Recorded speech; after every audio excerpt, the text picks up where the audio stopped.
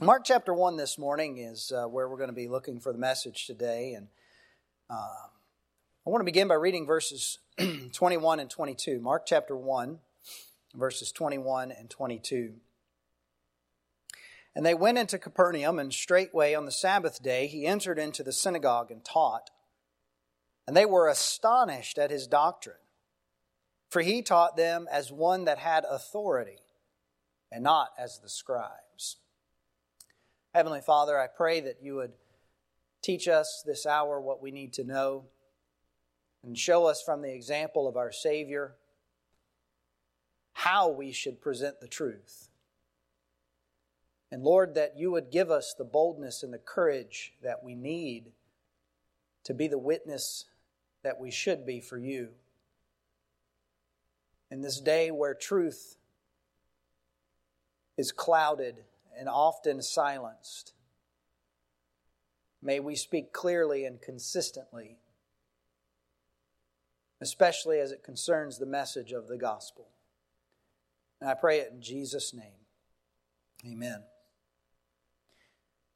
You know, over the years there have been a number of great preachers that the Lord has used in truly wonderful ways. Go back to the days of the Great Awakening and you have men like George Whitefield.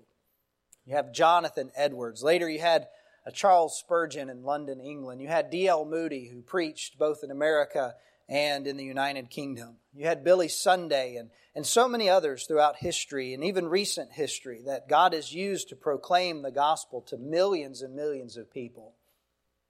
But of all the great preachers that there have been in history, there is none greater than our Lord Jesus Christ.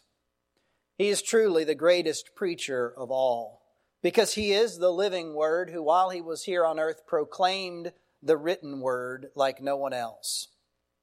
And there are so many things about our Savior that set Him apart and set Him above everyone else. But one of the first things that people noticed about Jesus in His preaching ministry is noted for us here in Mark chapter 1.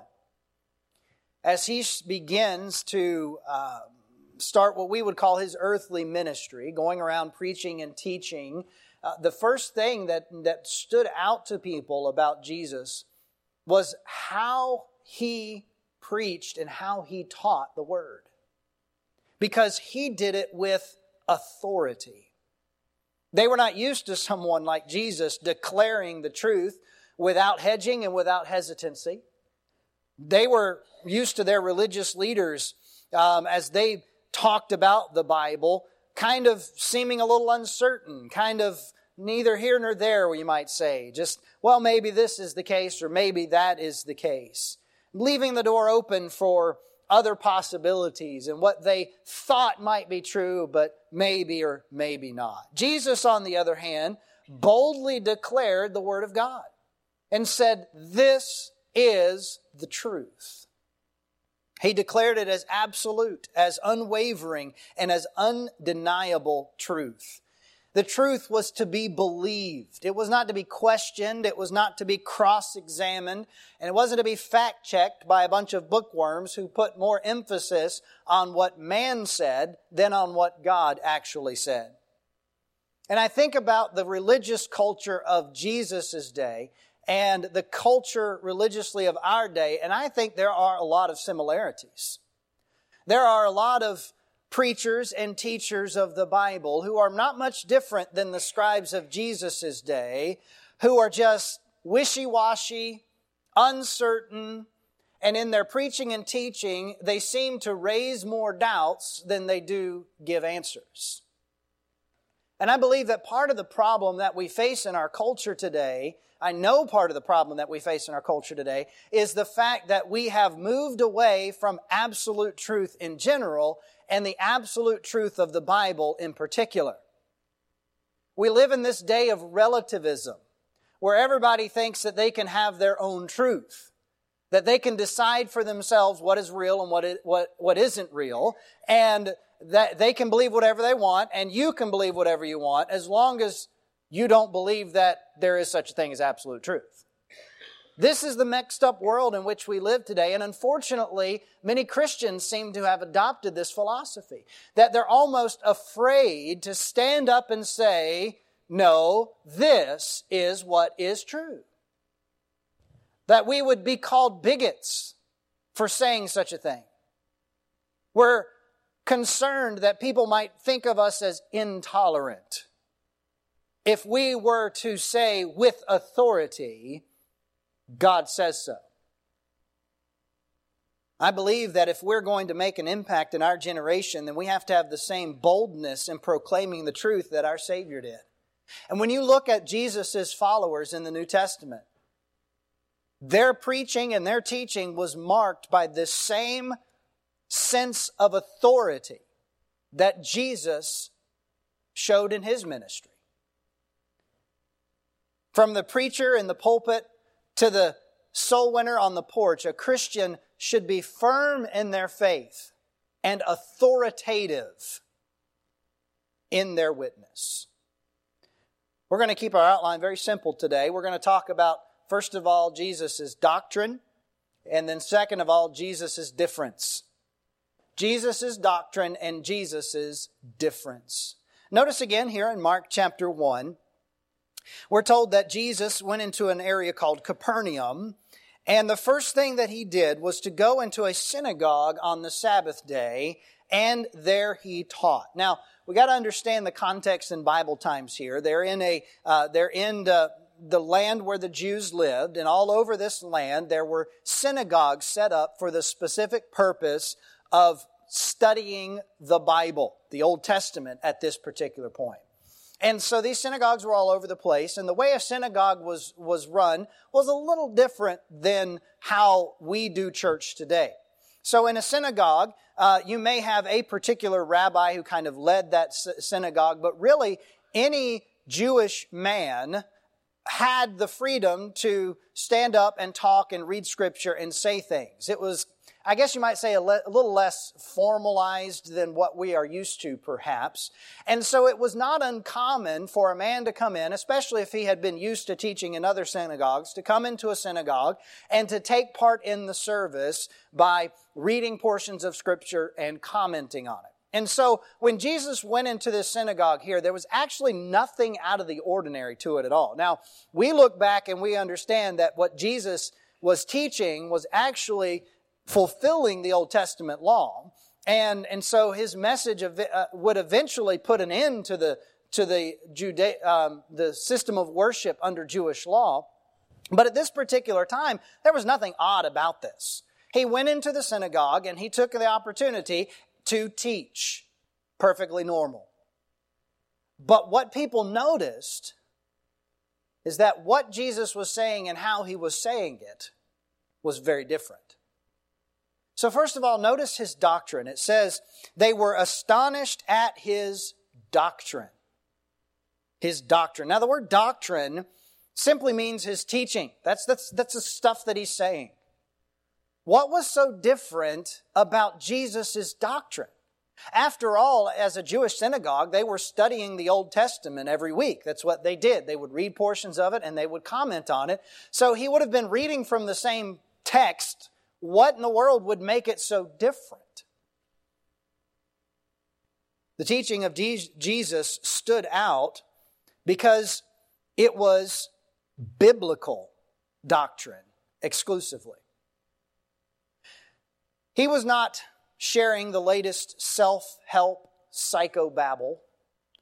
He did not come with a clickbait type sermon, 7 guaranteed steps to be a spiritual giant or something like that. No, He came in presenting the bold but simple truth of Scripture. That's what He did. Turn to the book of Luke chapter 4. Luke chapter 4.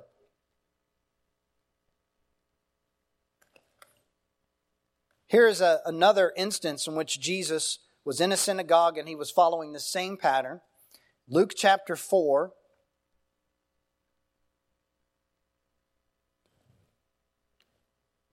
And verse 16. And He came to Nazareth, where He had been brought up, and as His custom was, He went into the synagogue on the Sabbath day and stood up for to read. And there was delivered unto Him the book of the prophet Isaiah, that is Isaiah, as we would say it.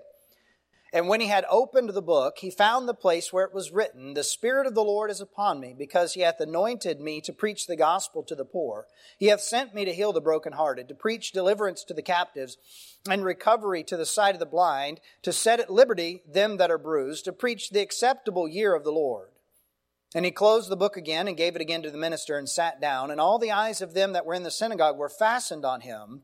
And he began to say unto them, This day is this scripture fulfilled in your ears. Now notice what Jesus did here. This was a pattern that, according to this text, this was his custom. This was how he did things. He went into the synagogue, and the first thing he did was to read a portion of scripture. This was a particular passage from the book of Isaiah.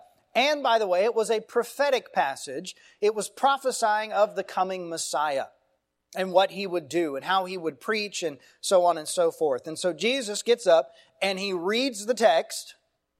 He gives the book back, and their custom was for them to then to sit down and make the comments. And so he sits down, and what does he say to them? This day is this scripture fulfilled in your ears. Now that was a bold statement. Please don't misunderstand what he's saying here. He is basically saying, I'm the Messiah. Now, this particular instance, I think, shows us the simplicity and the directness of our Savior's approach in his doctrine. Is that he went back to the Scripture and he stuck with the Scripture. How was this particularly different? Well, in Jesus' day, people weren't used to somebody just getting up and saying, this is what God says and this is what He means. What they were used to people doing is standing up and reading a portion of Scripture, and then they would say, now, Rabbi so-and-so has this to say about these verses. And they would read what Rabbi so-and-so said. And then they would follow that up and say, but Rabbi so-and-so, and they would read what a different rabbi said, who may or may not have agreed with the first rabbi. And they would just kind of spend 20, 30 minutes, an hour, however long, talking about what all these other people said God said. And what all these other people thought God meant by what He said. Let me show you, Jesus kind of alludes to this. Turn to Matthew chapter 5. Matthew chapter 5.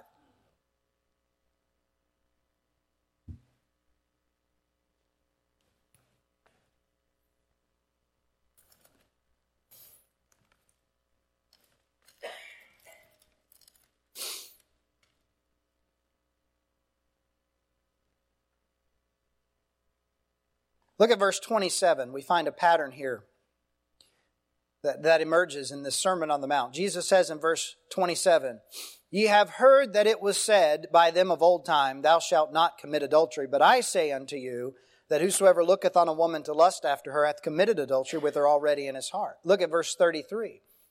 Again, ye have heard that it hath been said by them of old time. Look at verse 37. Ye have heard that it hath been said. You see this pattern here that Jesus is using? He's basically pointing out to people that what they've been taught about Scripture was man's idea about Scripture, not God's idea about Scripture. That they were not actually believing and following what God said, but what someone else said God said. And there's a big difference. You've heard that it hath been said. This is what you've heard. But this is how it actually is.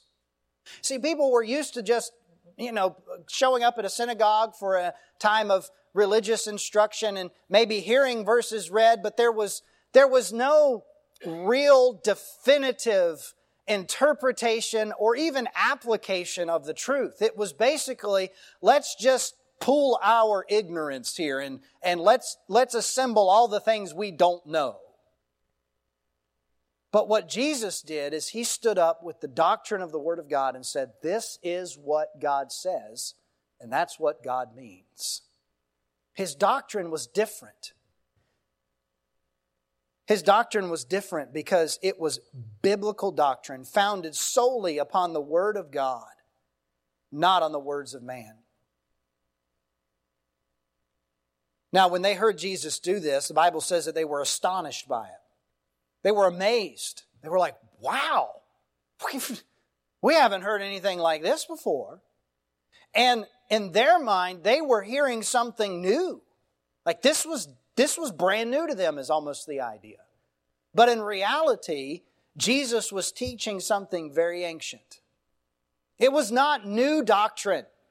The thing that made it stand out is that it was the same old doctrine, but now it's being presented with clarity and with a sense of authority. Jesus didn't come to do away with the Old Testament law. He came to fulfill it. That's what He said in Matthew 5:17 and 18. And it was only news to them because they were used to hearing man's theories about God in the Bible and not just the Bible itself. Jesus went back to the original source, the Bible. You know, they tell us today that if you want to reach the world, you have to have a new approach. You need new packaging. You need to make it fresh. You need to make it different if you're going to reach the world today. You know, our culture is addicted to new things. One of the biggest industries in our nation right now is the news industry. News and entertainment accounted for $660 billion worth of revenue in 2020. That's a lot of money being pumped into news and entertainment because people are addicted to seeking something new. The social media platforms, they understand this, and they design their apps and their programs to get you addicted to looking for something new. You're flipping through those reels, you're scrolling through those posts because you want to see something new, and hopefully it'll catch your eye, and you can stop there for a second long enough for them to throw an ad in your face and make a bunch of money off of it. They're very intentional about this. People want something new. And sadly, this is true spiritually. And people today seem to be more interested in what is new, what is shocking, and what is even outlandish versus the good old-fashioned truth. It's not all that different than in Bible times. In Acts 17, we read about a place called Mars Hill. And at Mars Hill, it says that all the Athenians and strangers which were there spent their time in nothing else but either to tell or to hear some new thing. Our world is just addicted to this. Give me something new. Oh, I've heard that before. Let me hear something new. Let me hear something different. But you know what the Apostle Paul did on Mars Hill? He presented the old story of the gospel. In fact, he went back to the oldest story of all. He went all the way back to creation. He said, on my way up Mars Hill, I passed a monument to the unknown God. Let me declare Him to you. And he went on to say that this is the God who created the universe, and He is the God who sent His Son so that we might be saved. I know the world wants to hear something new, but what they need to hear is something old. They need to hear the gospel. His doctrine was simply what God said. Never be afraid to back up what you believe with the Bible. I know the world says, well, you can't just say the Bible says so. That's not good enough. You need to prove it to us some other way because God says so. The Bible says so. That's not really good enough anymore. And so, sadly, many Christians have bought into that thinking. And they've tried to come up with other ways to prove what is true. Now, it's true because God says so. It will be supported by other evidence, but the ultimate proof is not the evidence, but the fact that God said it. That's the ultimate proof. The sword of the Lord, that is the Word of God. It's our only spiritual weapon. And see, what Satan has done is tempted us to think that this weapon isn't sufficient. So we need to set it down and we need to find a different one. There is no other spiritual weapon. If we're going to fight against the wiles of the devil, if we're going to stand firm in our faith, we have to be grounded in the Word of God. That's his doctrine. But then notice his difference. It says that he taught them as one that had authority and not as the scribes. The authority of Jesus here is what they noticed. He taught like a person who had a right to say what he was saying and like a person who knew what he said was right. That's what made it stand out. The word authority here is the same word that is used of civil authorities, like a king. The king could do what he wanted. He had the right to do it because he was king. And Jesus had the right to teach this truth because He is the Creator God of the universe. And He is the living Word. He knew that He had the right to say what He said, and He knew that what He was saying was right. So He didn't hedge, He didn't stammer, He didn't beat around the bush. He didn't apologize for the truth. He didn't minimize the truth. He boldly proclaimed it. And notice that this in particular was in contrast to the scribes. Because it says in our text there, and not as the scribes. Well, who were the scribes? The scribes were the professional copiers of the Bible. That's what a scribe did. Back in Jesus' day, the printing press, as we know it, had not been invented. Wasn't in use, and so if you wanted a copy of a book, you had to make it out by hand. And so there were people whose job it was all day long is to copy by hand different writings and to write things. And so scribes were a group of men who had trained, and it was their occupation, their profession, to make copies of the Scripture. So that meant they spent a lot of time reading and a lot of time writing. They were very well trained. They were very intelligent. They were very educated. They knew what the Bible said as good as anybody and better than most. So when Jesus here is being contrasted to the scribes, this is not just some, bumbling group of religious rookies here. I mean, these were some very intelligent men that everybody looked to as authorities in Scripture. But now people are saying, wow, Jesus is different from them because He's teaching with authority. See, the scribe knew what the Bible said. That wasn't his problem. They may have excelled in their grammar and in penmanship, but what they lacked was conviction. There are a lot of people who they are very good at forming sentences and using language to create emotion and tell stories and different things like this. And they can stand before a group of people and weave a religious message that will just captivate an audience. And you think, man, that person is so eloquent. That person, I love hearing them and I love reading what they write. Surely they must know what they're talking about.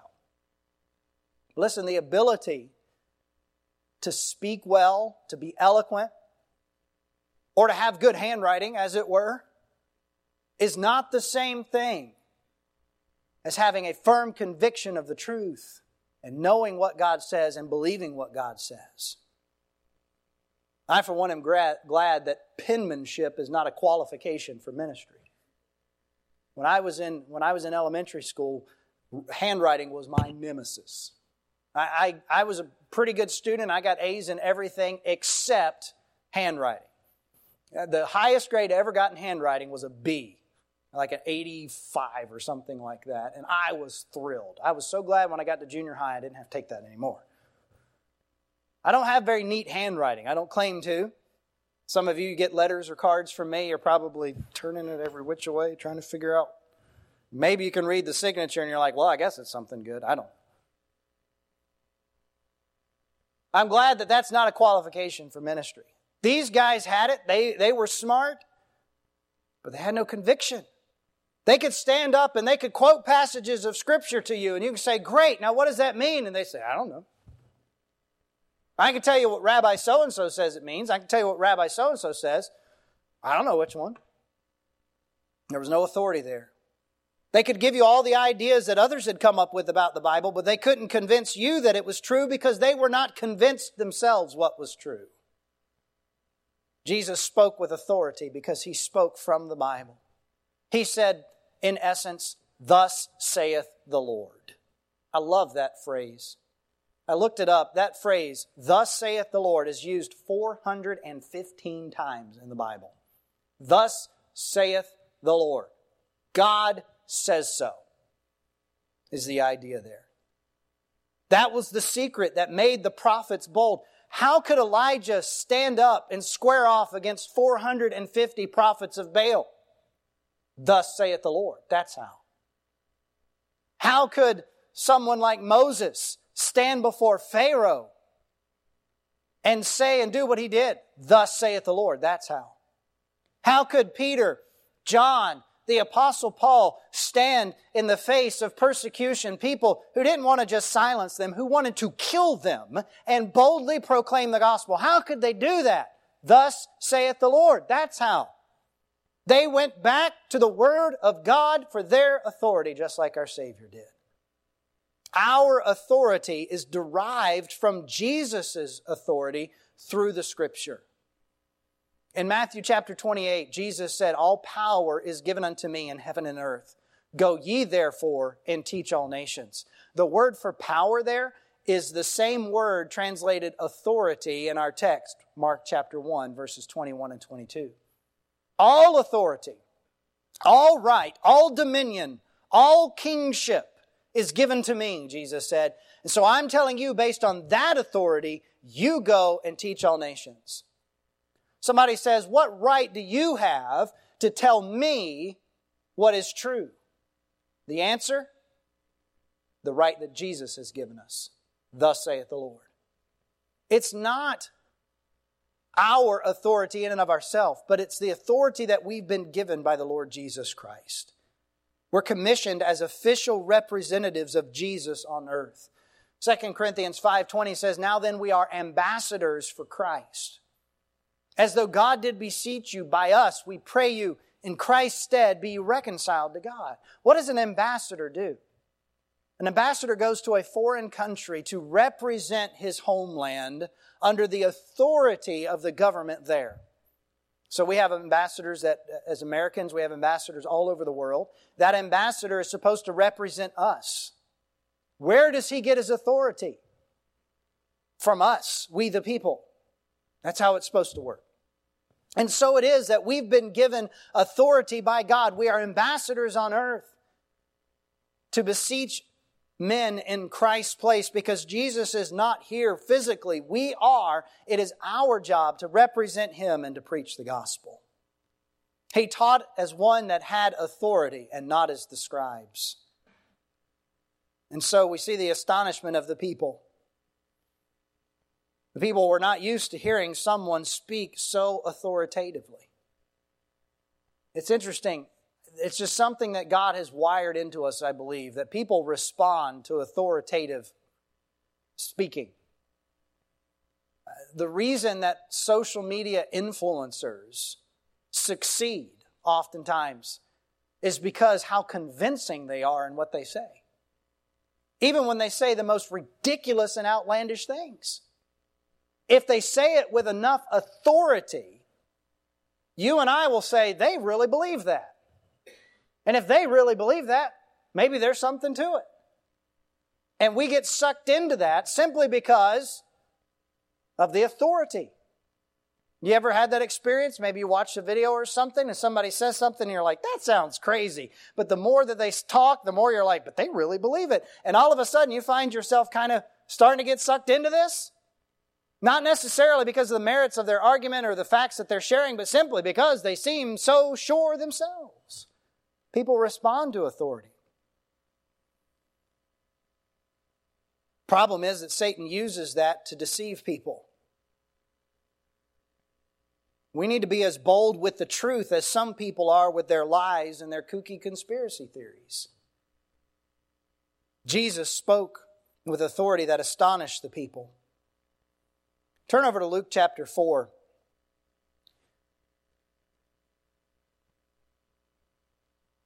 And I want to show you this verse of Scripture so that you understand the kind of authority was not a mean-spirited, argumentative, contrary kind of authority. But it was simply a bold and firm conviction that was filled with grace. Luke chapter 4, verse 22.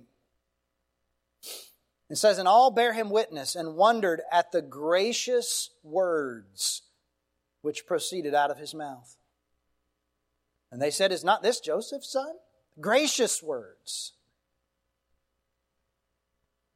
We sometimes think that if we're going to be bold, then we have to be mean.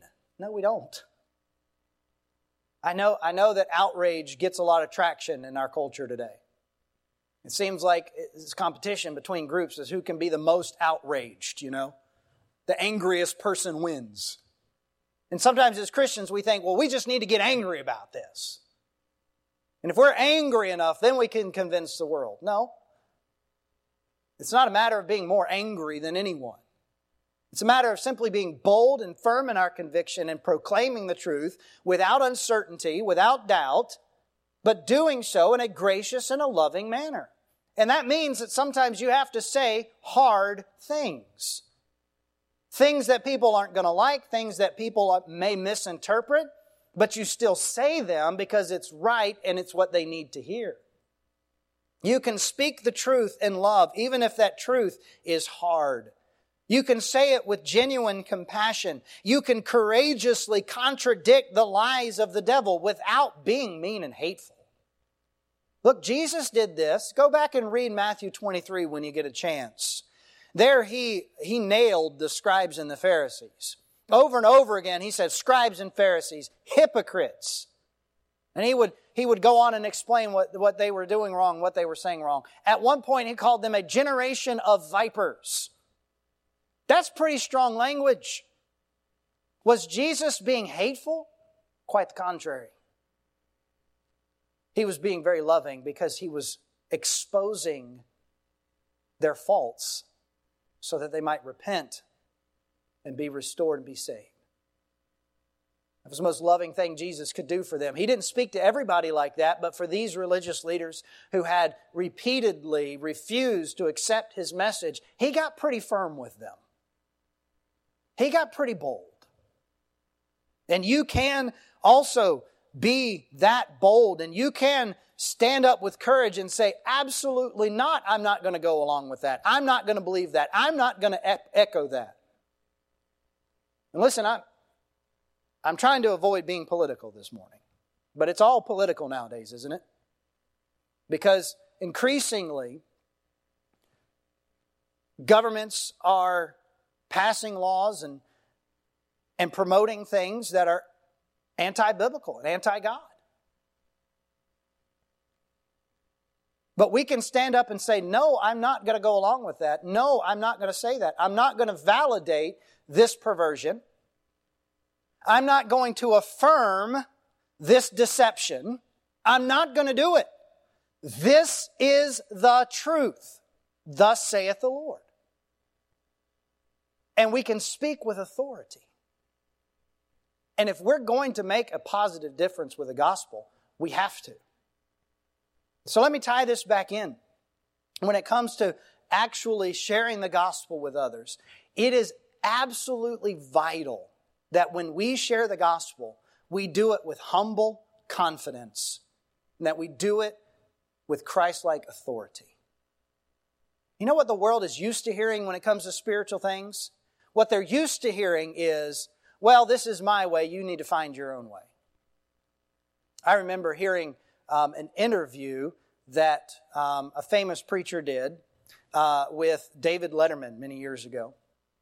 I believe it was David Letterman at least, but one of those night show guys. And this famous figure was asked, do you really believe that people have to believe in Jesus to go to heaven? And he said, well, I believe that.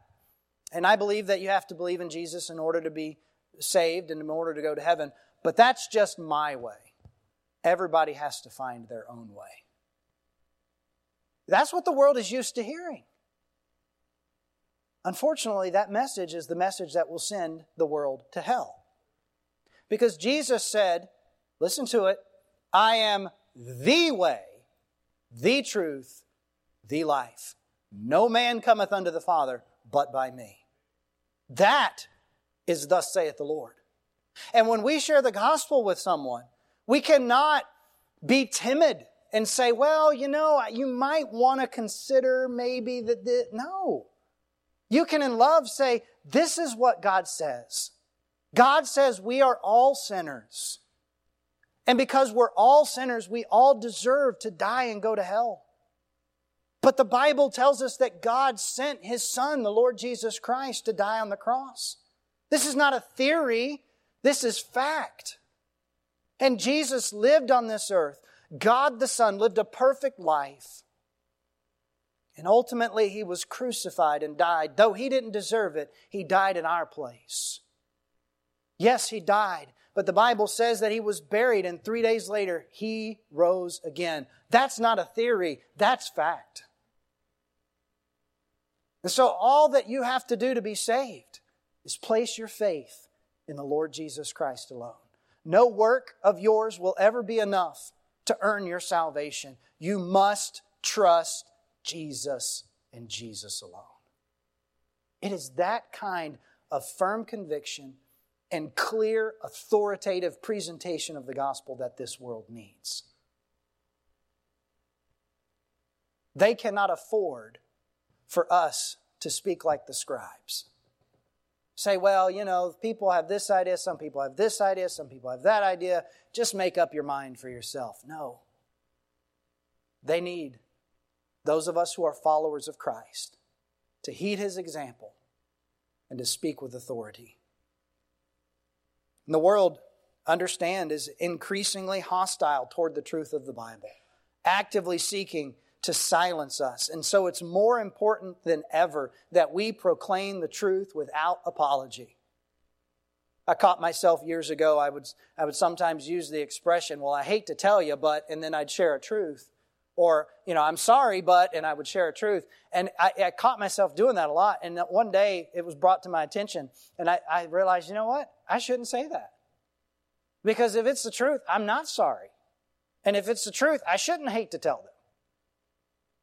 We need to stand without apology on the truth of the Bible, and we need to proclaim it.